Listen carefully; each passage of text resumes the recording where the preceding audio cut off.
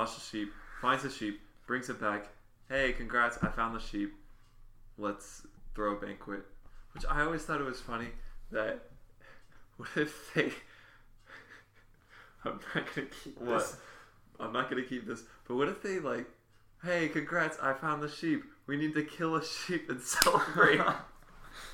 It's like, oh, there's one right here. Dude, that's brutal.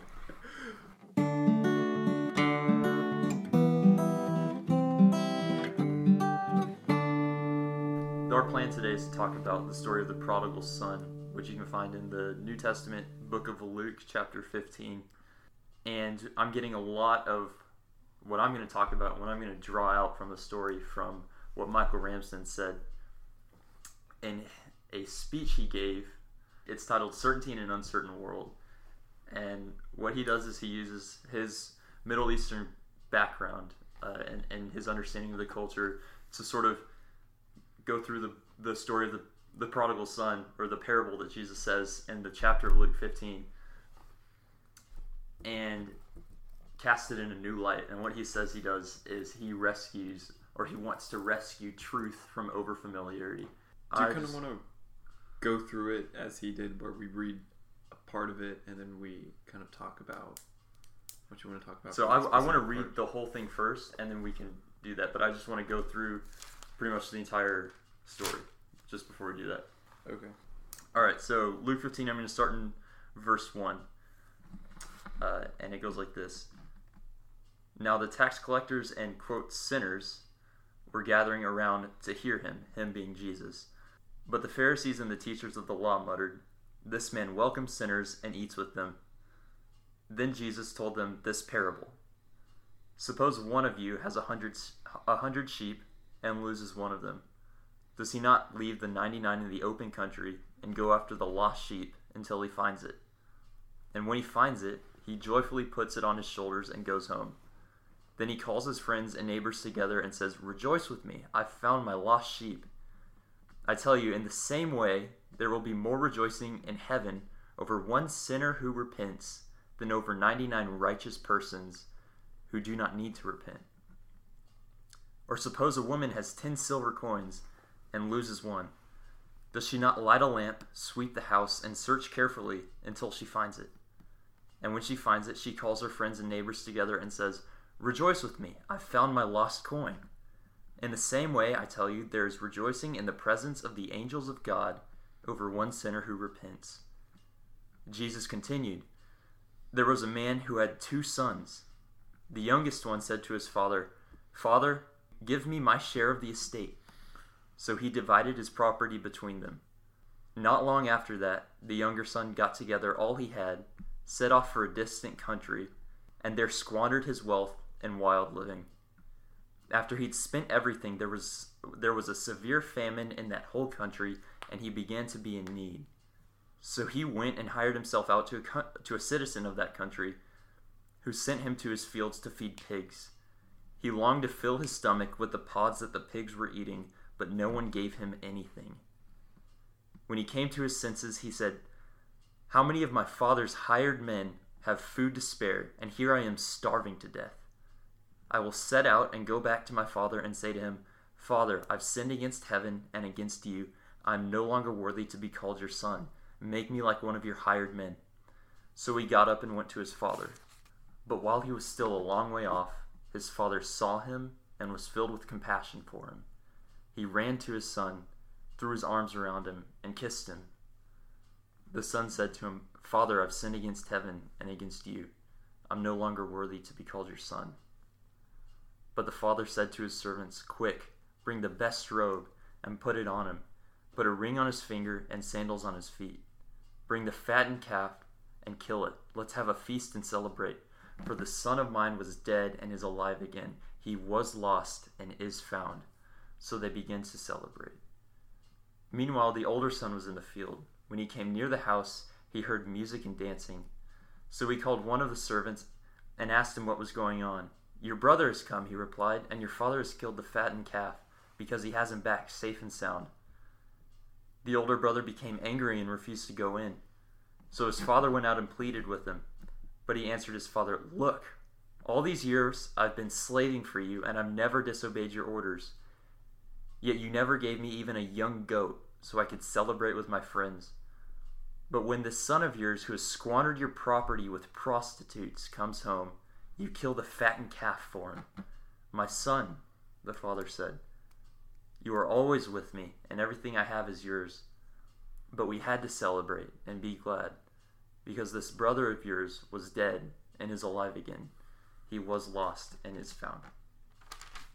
And that concludes Luke 15. Before going on to just draw out some observations and really do our best to rescue truth from overfamiliarity, just because this passage is so common and so well known, I want to just propose like a title for this podcast that I've been thinking about. And I've discussed this with you before, but the question I want to answer in this podcast today is the question, just how free is grace? Like, is there a prerequisite for following Jesus?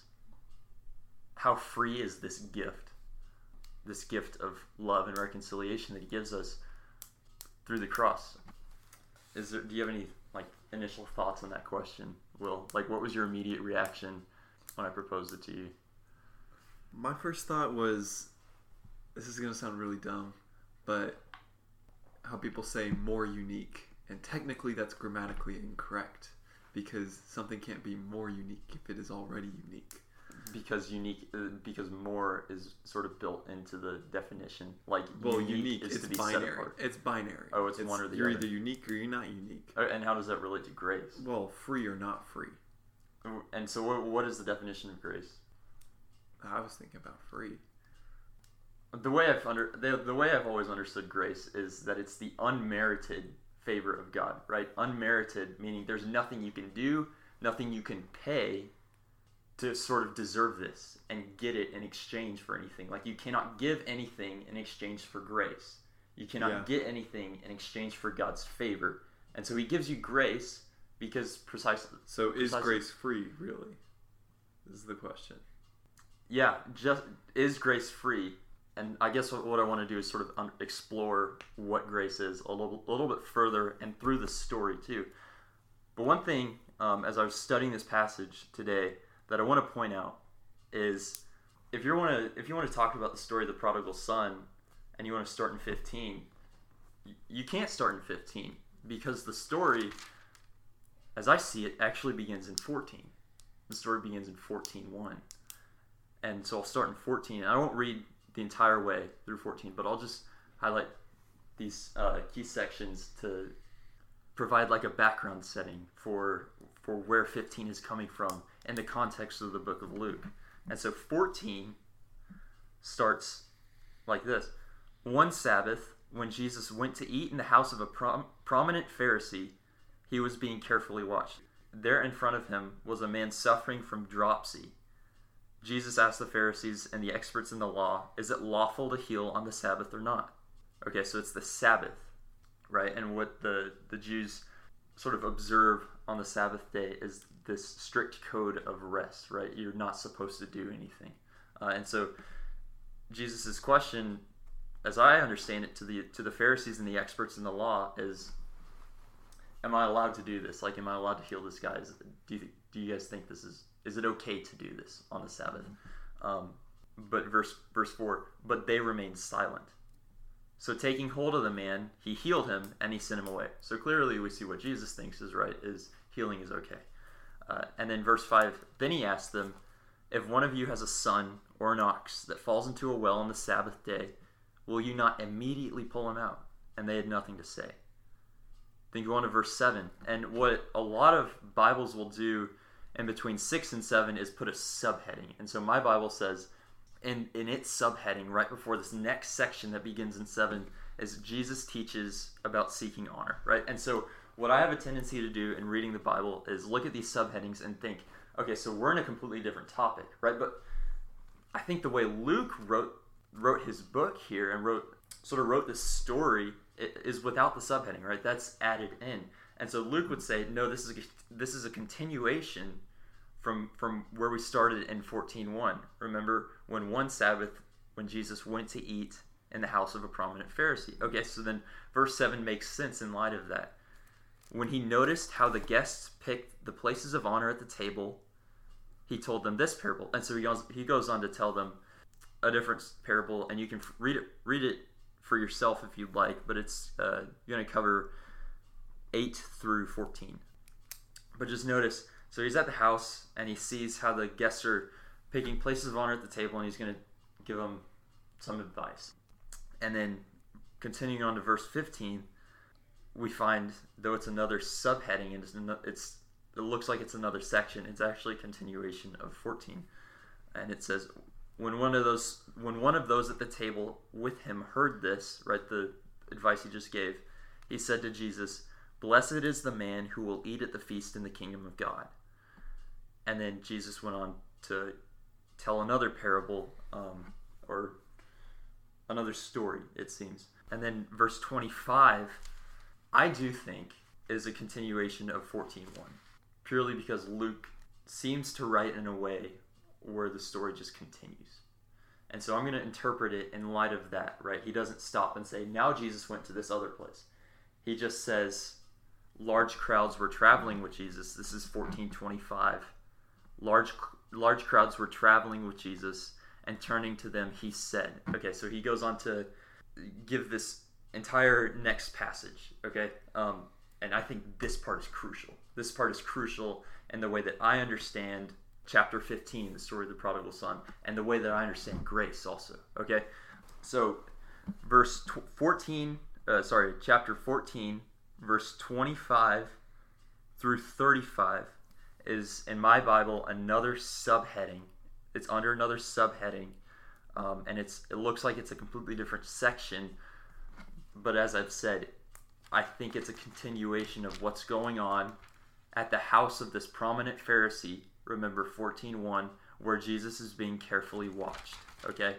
So we have crowds, and Jesus turns to the crowds, and he said, verse 26, "If anyone comes to me and does not hate his father and mother, his wife and children, his brothers and sisters, yes, even his own life, he cannot be my disciple. And anyone who does not carry his cross and follow me cannot be my disciple." Those words sting. Those words cut. As I read them, those words take their place in my own heart, and they convict me.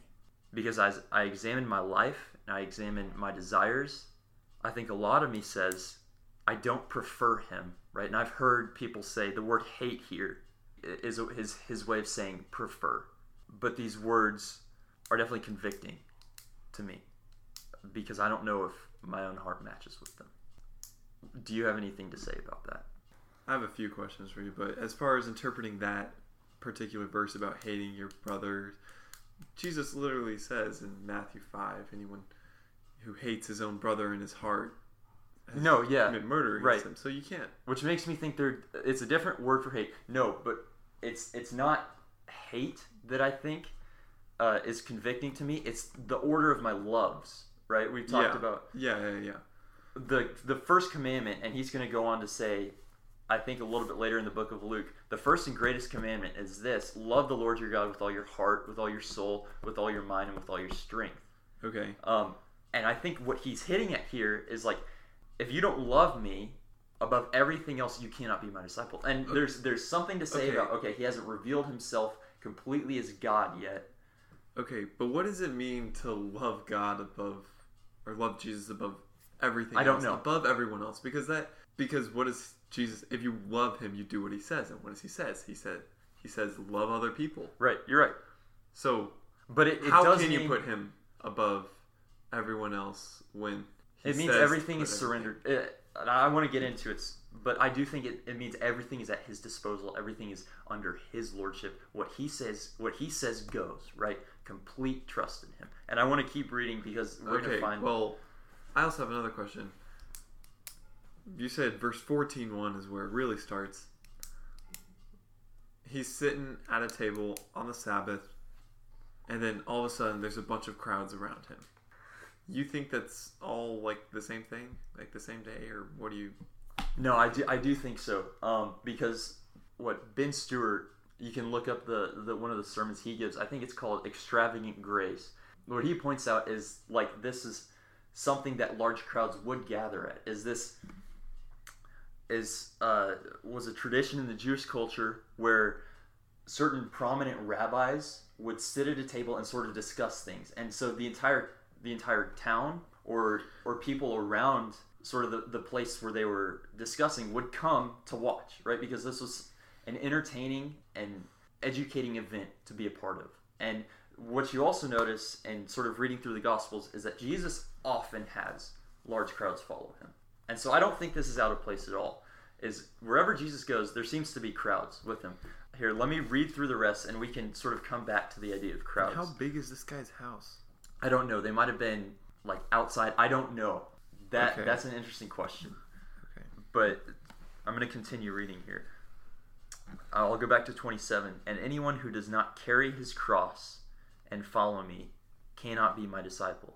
Now, I just want to pause right here and point out, this is sort of absurd for him to say, carry his cross, right? Because they don't yet have him as the one setting the precedent of the cross. Yeah. To them, in the Jewish culture, at that time, the cross was this horrible, horrific, and it still is, right?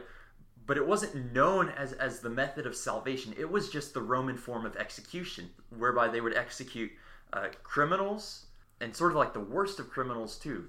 Julius Caesar crucified the pirates that held him ransom after they let him go. But it's such a horrible form of punishment that he slit their throats before he ever crucified them. Wow. But yeah, that just goes to show like sort of the absurdity. Anyone who doesn't carry his cross and follow me cannot be my disciple. That is an insane statement to make. And I wonder if anyone measures up to him, right, at this point in his ministry of their commitment to him. But going on to verse 28. Suppose one of you wants to build a tower. Will he not first sit down and estimate the cost to see if he has enough money to complete it? For if he lays the foundation and is not able to finish it, everyone who sees it will ridicule him, saying, quote, this fellow began to build and was not able to finish. Or suppose a king is about to go to war with another king. Will he not first sit down and consider whether he is able with 10,000 men to oppose the one coming against him with 20,000? If he is not able, he will send a delegation while the other is still a long way off. Key phrase, still a long way off. We're going to run into that in 15. And will ask for terms of peace. In the same way, any of you who does not give up everything he has cannot be my disciple. That is a call to commitment right there. And that is sort of the most extreme call to commitment you can ever find. And you're going to run into this statement again, and I believe it's in Matthew chapter 19, in the story of the rich young ruler, where Jesus encounters this young man who asks him, what must I do to inherit eternal life? And Jesus says, you know the commandments, obey them. And the guy says, what do I still lack? And Jesus says, if you want to be perfect, and that word perfect can also be translated complete. If you want to be perfect or complete or whole in the sight of God, I think, go sell all your possessions and then come and follow me, right? And the story of the rich young ruler, right? Because this guy is a rich young guy. The way it ends is this guy walks away sad, and what the story says is that because he had great possessions. And then Jesus goes on to say, how hard is it for the rich to enter the kingdom of heaven? It is easier for a camel to go through the eye of a needle than for a rich man to enter the kingdom of heaven. And that sort of perplexes his disciples. But going back to here, it's the same call, I think, that he's making. 33, in the same way, any of you who does not give up everything he has cannot be my disciple. And then he goes on to say, verse 34, salt is good, but if it loses its saltiness, how can it be made salty again? It is fit neither for the soil nor for the manure pile. It is thrown out. He who has ears to hear, let him hear. He who has ears to hear, let him hear. And that's why I have the question, just how free is grace? Okay? Because in verse 33, he says, any of you who does not give up everything he has cannot be my disciple. Right? And we would say the disciples, those who follow Jesus, are the ones who are right with God, right? Justified, saved, another word of saying it, reconciled with God, in a relationship with Jesus, those who are going to heaven. And what he says is, any one of you who does not give up everything he has, right, cannot be my disciple. Does that mean he cannot be saved? And if it is true, right, what do we make of grace then? Because it seems like grace isn't as free as it initially, or as we initially defined it as free, right?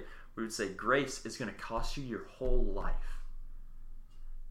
You're going to sell everything in your life to get God's favor, right? And it's going to cost you everything you have. Is that what grace is? Just how free is grace? Or are we missing something here? And I think the story of the prodigal son is going to throw light on that. I think it's going to throw light on what grace is and whether or not it is free. Is there anything you wanted to point out or add? Because I'm doing a lot of talking here. Yeah, you do. It seems like you already have what you want to say. And so... Or I want us to discover something. I don't exactly know what we're going to discover yet. I want to pull back the curtain a little bit on this story, but I do want us to discover something. But I do want to return to this text, and I want to look at 14:35, the latter half, or the latter part of that verse, when Jesus says, "He who has ears to hear, let him hear." That's a confusing phrase. He who has ears to hear, let him hear. Okay, and what I've noticed in reading the book of Matthew recently. What do you mean that's pretty obvious? It means everyone listen. Okay, I'll bring up why I'm confused about it is Matthew 13, because I'm reading this in light of what Jesus says just a little bit previously that you can find in the book of Matthew chapter 13. It's like, may the Lord deal with me, be it ever so severely. It's just something that they say. I don't think it's just something that they say, and I think this passage that I'm about to point to is going to point to that. This is Matthew 13:10. Jesus just told them a parable, right? Just like the prodigal son is a parable. He told them a different parable, and the disciples, it says, came to him and asked him, "Why do you speak to the people in parables?" And then he goes on to give this mystical explanation, or mysterious explanation.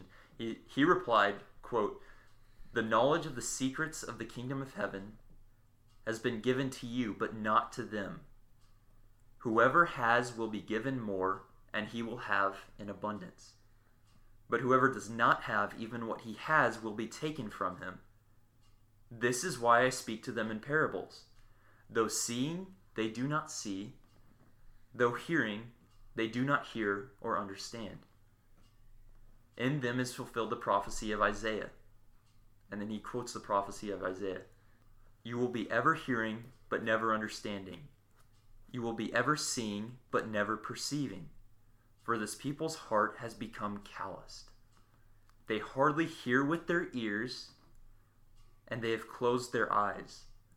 Otherwise they might see with their eyes, hear with their ears, understand with their hearts, and turn, and I would heal them." But then talking to his disciples, he says, "But blessed are your eyes because they see, and your ears because they hear. For I tell you the truth, many prophets and righteous men long to see what you see, but did not see it, and to hear what you hear, and did not hear it." Okay, and so that's why I think what he's saying means something a little bit more. That makes sense. But that passage kind of brings up a interesting... There's a lot of things you can say about that passage. One thing I do want to point out is that seeing and hearing in this passage from Matthew 13, Jesus connects to the heart. He says... Okay. So they hear, but they don't hear. This is what it's saying. Like, I think it can be compared to saying, like, you're hearing and you're seeing, but you're just not getting it, right? Yeah. That's what he says. You listen to something, but you don't hear it. Or you hear something, but you're not listening. Right. And it's like that, but a step further, where you're listening, but you're not, and you're maybe even comprehending, but you're not feeling. Maybe not. You maybe even feeling, but you're not like changing. Okay, sure. I don't know, but keep going with the parable of the lost son. Let's get to it. Well, I want to point out something real quick that's going to throw light on the parable of the lost son. Going back to Matthew 13, where we were talking about hearing but never understanding, seeing but never perceiving. For this people's heart has become calloused. And so it seems that before you can see and understand, or see and perceive and hear and understand, your heart has to be made soft. Your heart has to be in sort of the right position to hear. Okay? And what I want to point out, in 1435, he says, "He who has ears to hear, let him hear." And then check this out. 15:1, he says, "Now the tax collectors and, quote, sinners were gathering around to hear him." I think what Luke is trying to point out here is that these people, the tax collectors and, like, quote unquote sinners, are the ones who are hearing, are the ones who are in a position to receive the message. Their hearts are in that place where they can understand. And then I think we see sort of this distinction made with the Pharisees in verse 2, because Luke uses the word but the Pharisees and the teachers of the law ... had a different reaction, right? And so he says, they muttered, quote, "This man welcomes sinners and eats with them." Yeah. Their hearts are in a different position than the tax collectors and sinners, okay? And this all points back to 14:25, where Jesus says, or where Luke points out that large crowds were traveling with Jesus, and then he turns to them and makes a statement, okay? And so he makes the statement about the cost of discipleship and about like the crazy commitment that is required to be his disciple. And then you see two reactions from people within the crowd. You see tax collectors and sinners coming closer to hear him. And then you can almost see Pharisees and teachers of the law have this completely different reaction, almost, as I envision it, closing themselves off to his message. Right, because it doesn't suit them the way that they would like it to. But going on, 15:3, it says, "Then Jesus told them this parable." Okay, it doesn't say, "Then Jesus told them these parables." It says, "this parable," singular. It's one story with three parts. And that's something that Michael Ramson points out in the talk he gives. And so the first part is this sort of scenario about a person having 100 sheep and losing one of them, and then finding it and throwing a party. And he says, "Rejoice with me." And then key phrase right here, "I have found my lost sheep." And then it goes on to talk about there's more joy in heaven over one sinner who repents than over 99 righteous persons who did not repent. And so it goes on to talk about repentance. And okay, what do you make of this? Like the shepherd is the one who found the sheep. He says, "I have found my lost sheep." The party is going to be about the shepherd. Right? When they are rejoicing, it's not about the sheep that was so good because it let itself be found. It's going to be about the shepherd, because the shepherd is a good shepherd. Okay? I don't know. I mean, if you just take it as that's what happens, it's like, "Oh, yeah, I found it." It's like, you're not celebrating, "Wow, man, congrats, you are so good at finding things. We should celebrate how good you are at finding things." No, it's saying, celebrating the occasion that what was once lost is now found. Okay. Not that the shepherd found the sheep, and not that the sheep just like... Would you say the shepherd is the one who gets the glory, though? Who gets the credit? Who gets the praise? Maybe they're celebrating the occasion. It doesn't seem like there's glory to be had. There really isn't. I mean, if I lost my jacket, which you know I do a lot. I went through several North Face jackets when Mom would get very upset at me losing those. Whenever I found it, there wouldn't be like, "Hey, congrats. Okay, Let's what throw if a party for finding the fine. jacket." All right. Because that's also the lost coin. It's not like the coin can just walk away. Right. Something happened. Something happened. And I think it's really like this inanimate object in a sheep. People have control over inanimate objects, and sheep, like, even sheep don't have control over sheep. But I think it's more important when you talk about the prodigal son, because it's not that the prodigal son just fell away, like physically, just, oh wow, suddenly I'm in the middle of a different town. And it's not that the father pushed him away or made him fall away or just forgot, because unlike the sheep or the coin, no, this is like a person. The father can't do anything to change the son's will, like would you say like the son in the story wandered off? The son wandered off. Okay. And I think that's an important part of it. That's an important part of it. And so I don't really get the celebration for the first two. That's okay, all. It's confusing. I do think it's confusing. It's weird. Why like, do you think why they would celebrate? Yeah, why celebrate? Why throw a party for like I lost a coin. Hey, I found it. Let's celebrate. And maybe that's part of the absurdness of the story, right? Maybe that would strike the same audience back then as sort of absurd. Like, you just found a coin. Like, what's the big deal? You just grabbed your sheep. Like, what's the big deal? And maybe part of the point is like, okay, this is a big deal in God's eyes, and that's meant to be absurd to us because it's meant to show us something about who He is, and that's sort of hidden to us right now. Yeah. But I do want to go on and get to the lost son. But before we do that, the story of the lost coin, we find the same phrase that I had referenced just a little bit earlier. Rejoice with me. Key phrase, I found my lost coin. I found my lost coin. Okay? And so, like... I found the coin I lost. I repeat things. I have a tendency to repeat things. But what I want to highlight is how the woman says, I'm the one who found it. Right? And then he goes on to talk about there being rejoicing in the presence of the angels of God over one sinner who repents. And so here we have this weird contrasting between repentance and a coin that's found. And then we come to this major story. And so just to highlight a few things in the story, there was a man who had two sons. The younger one said to his father, Father, give me my share of the estate. And you remember listening to what Michael Ramsden said. Like, in a patriarchal society where the father is the head of the family, it's like, I want you to die because I just want your money. Right. Like, and how messed up is that?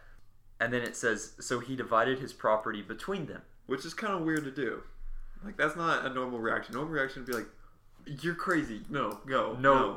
Okay, so normal reaction in this society would be to beat the younger son. Yeah. Okay, and so what's supposed to happen in this scenario is that the older son is supposed to act as the mediator between the father and the younger son. The older son is supposed to placate the father and say, don't beat him too badly. And the older son is also supposed to rebuke the younger son and say, you idiot, never do this. But what we see is something completely different. The father divided his property between them. So the older son not only doesn't fulfill his role, but he accepts what the father has done. The father divided his property between them and gave both of them their share of the estate. And the older son doesn't say anything about it. And what the younger son does is he gets together all he has, sets off for a distant country, and squanders his wealth in wild living. Yeah. What I want to point out in saying this is that in order for the younger son to take his wealth and leave, he has to liquidate it. Right? He has to make it portable. And so he can't take property with him. He can't take acres of land with him. Yeah, so he has to sell the acres of land and then take it with him. And so at this point, it's definitely known what's going on in this family. The whole community would know because the father just sold part of his estate. And then it says, after he had spent everything, there was a severe famine in that whole country, and he began to be in need. And what Michael Ramsden points out with this phrase, began to be in need, is that the son is in a state where he has to focus like solely on meeting his basic needs: food, water, shelter. And so what Michael Ramsden points out is like the son begins to think with his stomach at this point. Okay, so he went and hired himself out to a citizen of that country in order to meet these basic needs. And the citizen of the country sent him into the fields to feed pigs. And he gets to such a destitute position that he longs to eat just what the pigs eat. And then it says, verse 17, when he came to his senses. And literally, what the phrase means is when he came to himself. And what I take that meaning is like when he began to see the condition that he was in. And he says, how many of my father's hired men have food to spare, and here I am starving to death. I will set out and go to my father and say to him, Father, I have sinned against heaven and against you. I am no longer worthy to be called your son. Make me like one of your hired men. So he got up and went to his father. And so in this state where he's meeting his basic needs of food and water and shelter, I think it's important to note he's thinking in light of these things. Okay, what's like the point of all this? So we can come back to all these things. So what's the point? The point that I want to discover here is this like speech he gives, does he mean it or not? When he says, I will set out and go to my father and say to him, and then he says the speech. And it's almost like he's rehearsed it. This is something he's rehearsing, okay? Only to get what he wants, which is food. Only to get in a position where he can eat again. Okay, and so he says, Father, I've sinned against heaven and against you. I'm no longer worthy to be called your son. Make me like one of your hired men. What's emphasized here is the phrase, make me like one of your hired men. I don't think it's that he's that sorry for what he's done. I think he just wants to eat again. Okay. You said, does he mean it? Break down everything of that tiny speech. Father, I have sinned against heaven and against you. Do you think he means that? I think it's something he's just saying. Here's what I compare it to. So I get in trouble when I'm a kid. My dad takes away my phone, okay? And I really want my phone back. What I'm going to do when I go to my dad is say, Dad, I'm really sorry for what I've done. Can I have my phone back? You know, and it's not that I'm that sorry for what I've done. It's that I just want my phone back. And so what Michael Ramsden says is like this is the same sort of form of repentance. You remember the first two stories talked about repentance. This is the same form of repentance that Pharaoh used to Moses in Exodus, where God sends these plagues on Egypt, and Moses says, like, these plagues aren't going to stop until, like, you let the Israelites go. And Pharaoh says, like, you're right, these plagues are horrible. I'm sorry for what we've done. Take your people and go. And what Pharaoh wanted in this story is just for the plagues to end. Yeah. It's just for, like, So then he says that the plague stops, and then Pharaoh recants. And then, yeah, exactly. So that's actually a very interesting one, because the plagues did stop. The plague stopped. And he did say that, like, you're right, this is horrible, you can go now. But then he recants. It would have already... Yeah, but then he recants, which shows he doesn't mean it, So if this son didn't mean it, and if he didn't eventually mean it, you think he would recant? You would think he would recant, right? Okay. I see. And that's the key point. Okay. And I think at this point in his story, he's thinking with his stomach. He wants to be in a position where he can eat again. So he just makes up this confession, this apology, and then what the father does completely changes it, and his apology will change. So he's going to carry out this plan. And then it says, but while he was still a long way off, his father saw him and was filled with compassion for him. He ran to his son, threw his arms around him, and kissed him. It's worth pausing right here to talk about what it would mean that the father would run to his son.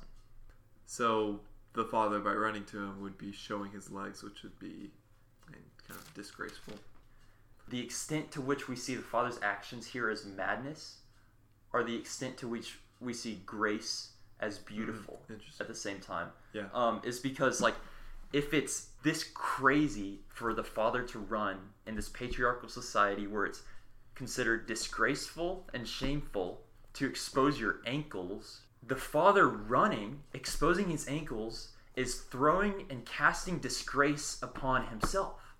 Right? And so the father, in reconciling and reaching out to the son and in doing this crazy thing, is bringing disgrace upon himself. And, you know, there's all kinds of allusions here to the cross and Jesus bearing shame on the cross. The father taking disgrace upon himself and running out to the son shows you the sort of man that he is and just how deep he loves the son. Okay, so we have this mad action of the father running, and then we have him throwing his arms around the son and kissing him. Okay, so the kiss in this culture is a sign of reconciliation, a sign of saying, okay, there's nothing between us. So the father throws his arms around the son. In this position, what is the only place that the father can kiss the son? On his neck or on his cheek. Slaves kiss their master's feet. Students kiss a rabbi's hand. And equals kiss on the neck or on the cheek. And so what is the father doing here? He's saying, I consider you an equal, right? And he's kissing him, a sign of reconciliation. This is the Father's way of showing him, not just saying it, but showing him, there's nothing between us. You offended me. You offended me deeply, but I forgive. He offers this grace. He offers this forgiveness before the Son asks for it, before the Son can give his speech. Yeah. Okay, and so we have this Father doing this action and initiating here, and then the Son, verse 21, the Son said to him, Father, I've sinned against heaven and against you. I'm no longer worthy to be called your son. And at this point, Michael Ramsden points out, it's as if he means it for the first time. Okay? And that's the reason why he leaves out the latter half. That's the reason he doesn't say, make me like one of your hired men. It's because he means it for the first time. And what the Son realizes, it's not about the money. It's about the broken relationship. And I think it's really interesting how this speech is now the Son's response. It's now his response. And it's response to something the Father gives him freely, even though he didn't ask for it. Okay, that's grace right there. So my question is, like, if this is repentance, and I think we can compare it to repentance just based on the Father's speech, right? Verse 23, bring the fattened calf and kill it. Let's have a feast and celebrate. Verse 24, for this son of mine was dead and is alive again. Key phrase, he was lost and is found. And we had in the first two parts of this parable, the shepherd saying, I have found my lost sheep. The woman saying, I've found my lost coin. The father saying, my son is found. Right? The sheep is found. The coin is found. The son is found. But what's not made explicit, and what I think can be inferred, is that the Father found the Son.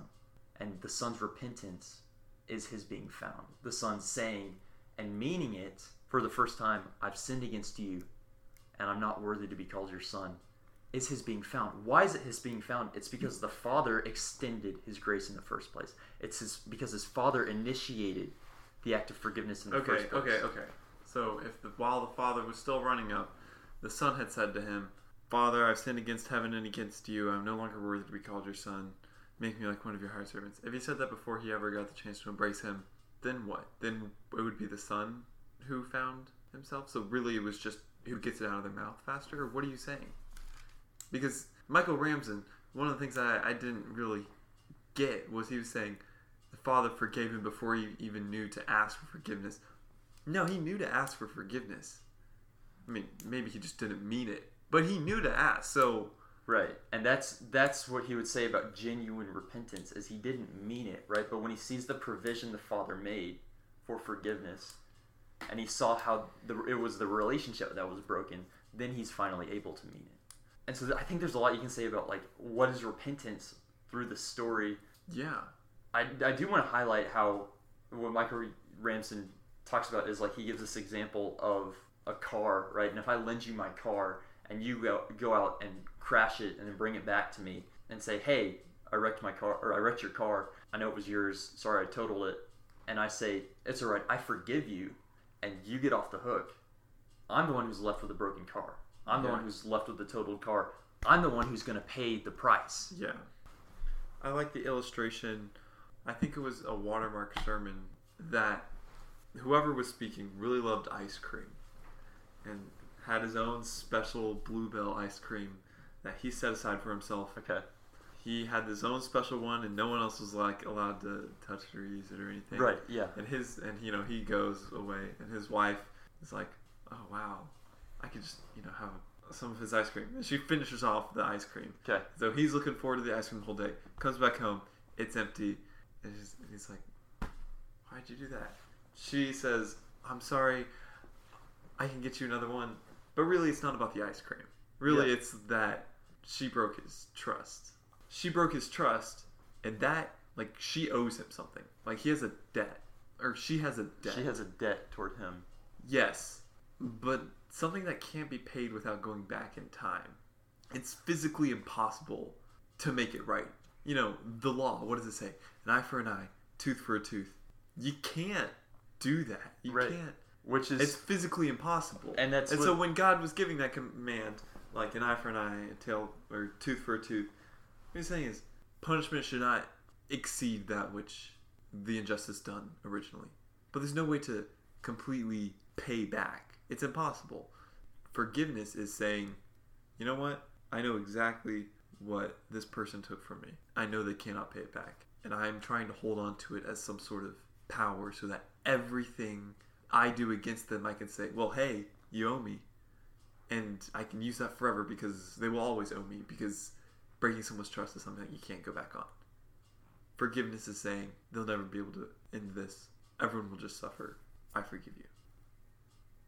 Let me hit off that. We, in human relationships, offer forgiveness after the person asks for it. You come to me and you can mean it or not. You can say, hey, will you forgive me? Or you can get on your hands and knees and say, I'm so sorry, would you forgive me? And I'm going to respond to the second one probably with like a, yeah, okay. I'll forgive you. But that's the nature of human relationships. And what I think we see highlighted in Luke 15 is the nature of God's forgiveness. And that's what we see in the Father. The Father extends forgiveness and extends grace before the Son asks for it. And I think that's the gospel. I wanna cut you off because in human relations, if you wrong me and then later, like, you come up to me and I'm like, hey John, I forgive you. Like, oh, come on, I didn't ask for forgiveness. You forgive me for what? I didn't do anything wrong. You're right. So is it the same way with God? And in this story, the Father doesn't say, I forgive you, and then the Son says, I have sinned against heaven and against earth. I'm no longer be worthy to call you Son. The Father shows that he is willing to forgive. Right. But in order to preserve the Son's free will, he doesn't say, I forgive you. He just shows it by what he's done. And that's the gospel. God shows that he loves us by sending his Son to die. Shows that he's willing to forgive us of our sins by paying the price for them. So the Father offers forgiveness, and say this is the pattern for which God forgives us, like he forgives us before we ask for it. That's grace unmerited, and in the fullest sense, forgiveness that is not earned is like this forgiveness that is not asked for. Like, so what do we make of Luke 14, where Jesus says, any of you who does not give up everything he has cannot be my disciple? In light of the story where forgiveness is given completely freely, why does it cost? Why does it cost? And why would Jesus say that it costs? And that it costs everything? And I don't know. That's a question I've been wrestling with for a long time. Because every time, like, you can find him saying this in the book of Matthew, right? Matthew 10, Matthew 16, and I believe Matthew 19 in the story of the rich young ruler that we talked about. Why would he say this if grace is unmerited and unearned? Why does it cost? And the key word in 32 that, like, I don't know what to make of this yet. 14:32, he says, if he is not able, referencing the king who's considering going to war against a more powerful king, saying if he is not able, this king will send a delegation while the other is, here it is, still a long way off. Where do we find that phrase again? I don't know. Where? Luke 15:20. But while he was still a long way off. And I don't know what the connection to be made is here, but I do think there is one to be made. That one, I always understood that parable as we are the ones that look at our war chest, we say, shoot, we cannot win this. We don't have enough people. We don't have enough resources. Let's just surrender.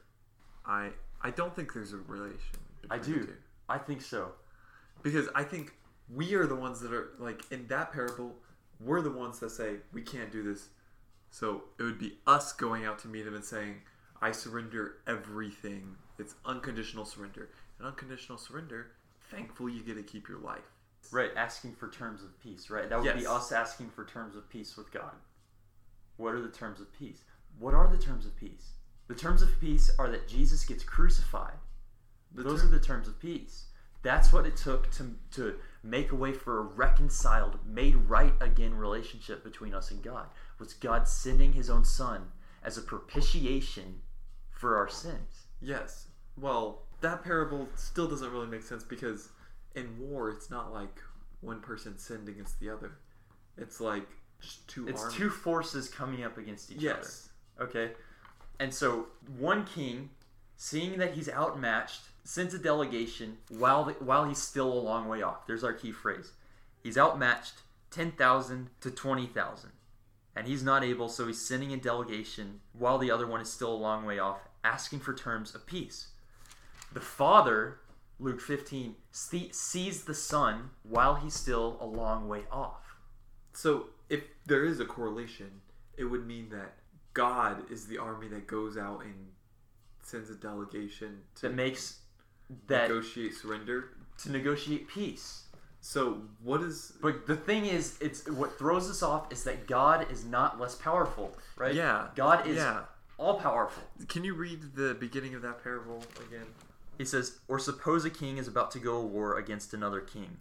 Will he not first sit down and consider whether he is able with 10,000 men to oppose the one coming against him with 20,000? If he is not able, he will send a delegation while the other is still a long way off and ask for terms of peace. So if it is that is like the Father, it would be that God has 10,000 and we have 20,000. Well, let me go on, because that's not the end. He says, in the same way, any of you who does not give up everything he has cannot be my disciple. Okay, if we are by nature, okay, under God's wrath, Ephesians 2, if we are by nature sinners and contrary to him, does giving up everything we have make us right with God? I think the answer is no. I think, like, if we want to pay the price, we're going to pay it for an eternity, right? That's what hell is. It's an eternal price to be paid. We've sinned against an eternal being that requires an eternal punishment. And so, if we give up everything we have, will that make peace between us and God? I think that is no. What can we give him that he needs? What can we give him that he does not already have, right? As being creator, already have a right to as well. And this, I'm just confused by this. You know, this may be a very inappropriate thing to draw a connection between. You know Stockholm Syndrome? Yeah, I know what Stockholm Syndrome is. Yeah, that's where like a prisoner relates to those who took them captive and starts to basically be on their side and fight for them, and like even though they've done horrible things to them.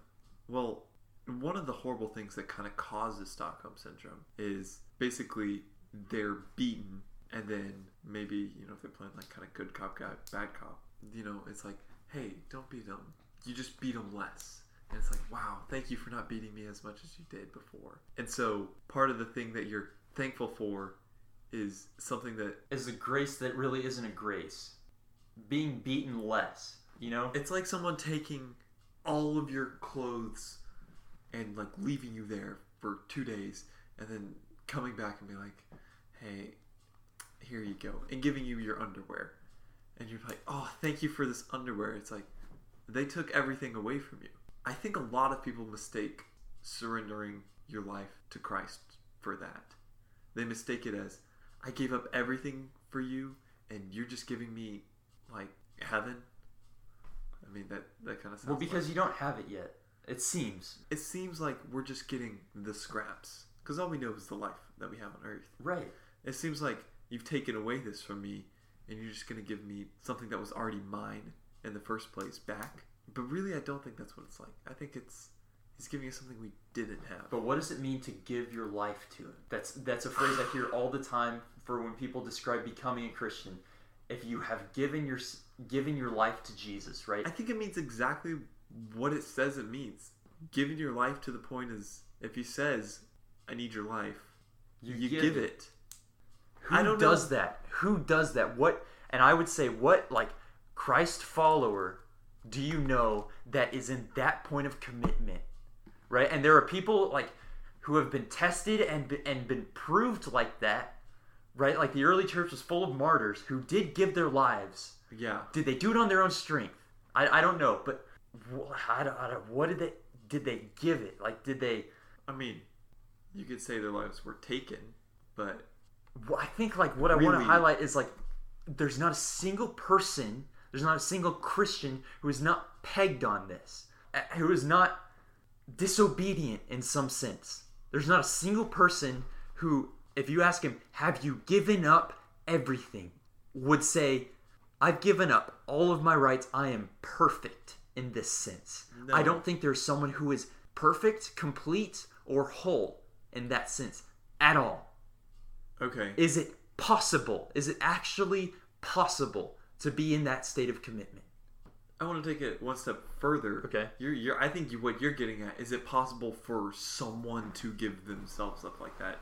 Is it possible for someone, not just on their own strength, to be committed to something, but like, what would that even look like? Like, it doesn't seem like if it just doesn't make sense. What would it look like for someone to give their life? I mean, it's Matthew 20, verse 27. Whoever wants to be first must be your slave. 28. Just as the Son of Man did not come to be served, but to serve, and to give his life as a ransom for many. Okay. So, does giving your life mean if you truly want to follow Jesus, you have to move to Thailand and start, preaching the gospel to People do that. people? Right? Do that. So, I mean, some people, but everyone. If that's the case, if you want to be a Christian, you have to move somewhere and. No, you have to live a life that you hate. That's what it seems like to me. Is if you want to be a Christian, you have to sell all of your goods and live this miserable life. You have to live a life of destitution and poverty and just like these wretched conditions, right? But Paul did it with joy. John, like, I think that is wrong.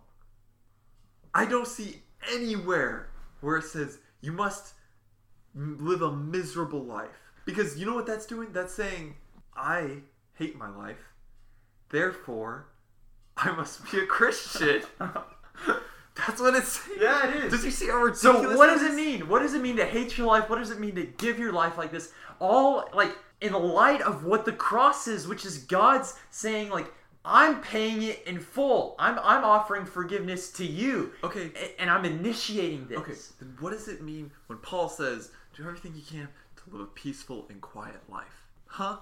Because these things are like opposite ends. And you know what I think is what draws them together? What?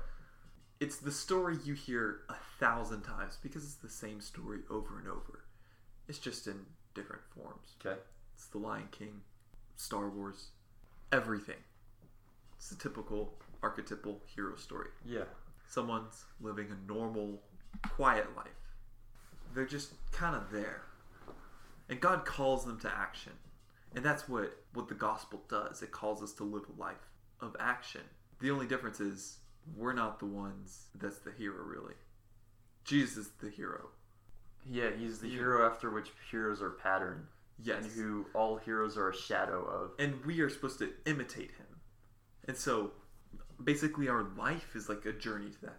But you know what happens at the end of those stories after, the dragon is defeated or Ring is thrown into the fire or whatever, is that you go back and they just kind of chill. They live a peaceful and quiet life and they're actually changed. And so I think what it means, how you can kind of square away living a peaceful and quiet life and hating your life, is maybe it is like a cycle. Maybe it is like you're called to action, something needs to change. It's hard, but then through whatever circumstances, God changes you and you go back to being in a peaceful state. I don't know. I just thought of that just now. Okay. Like as I was saying it. What do you have to say? I say, do we have a Hidden Philosophy email address that people can write in what they think on? hiddenphilosophy2018@gmail.com. I'd say let's just leave it as a question. What does it mean to give your life? And what's the connection between these two passages, 1432 and 1520, both of them having the phrase, still a long way off? Okay. Write in with what you think the answer is. Okay. hiddenphilosophy2018@gmail.com. I'll put it in the show notes.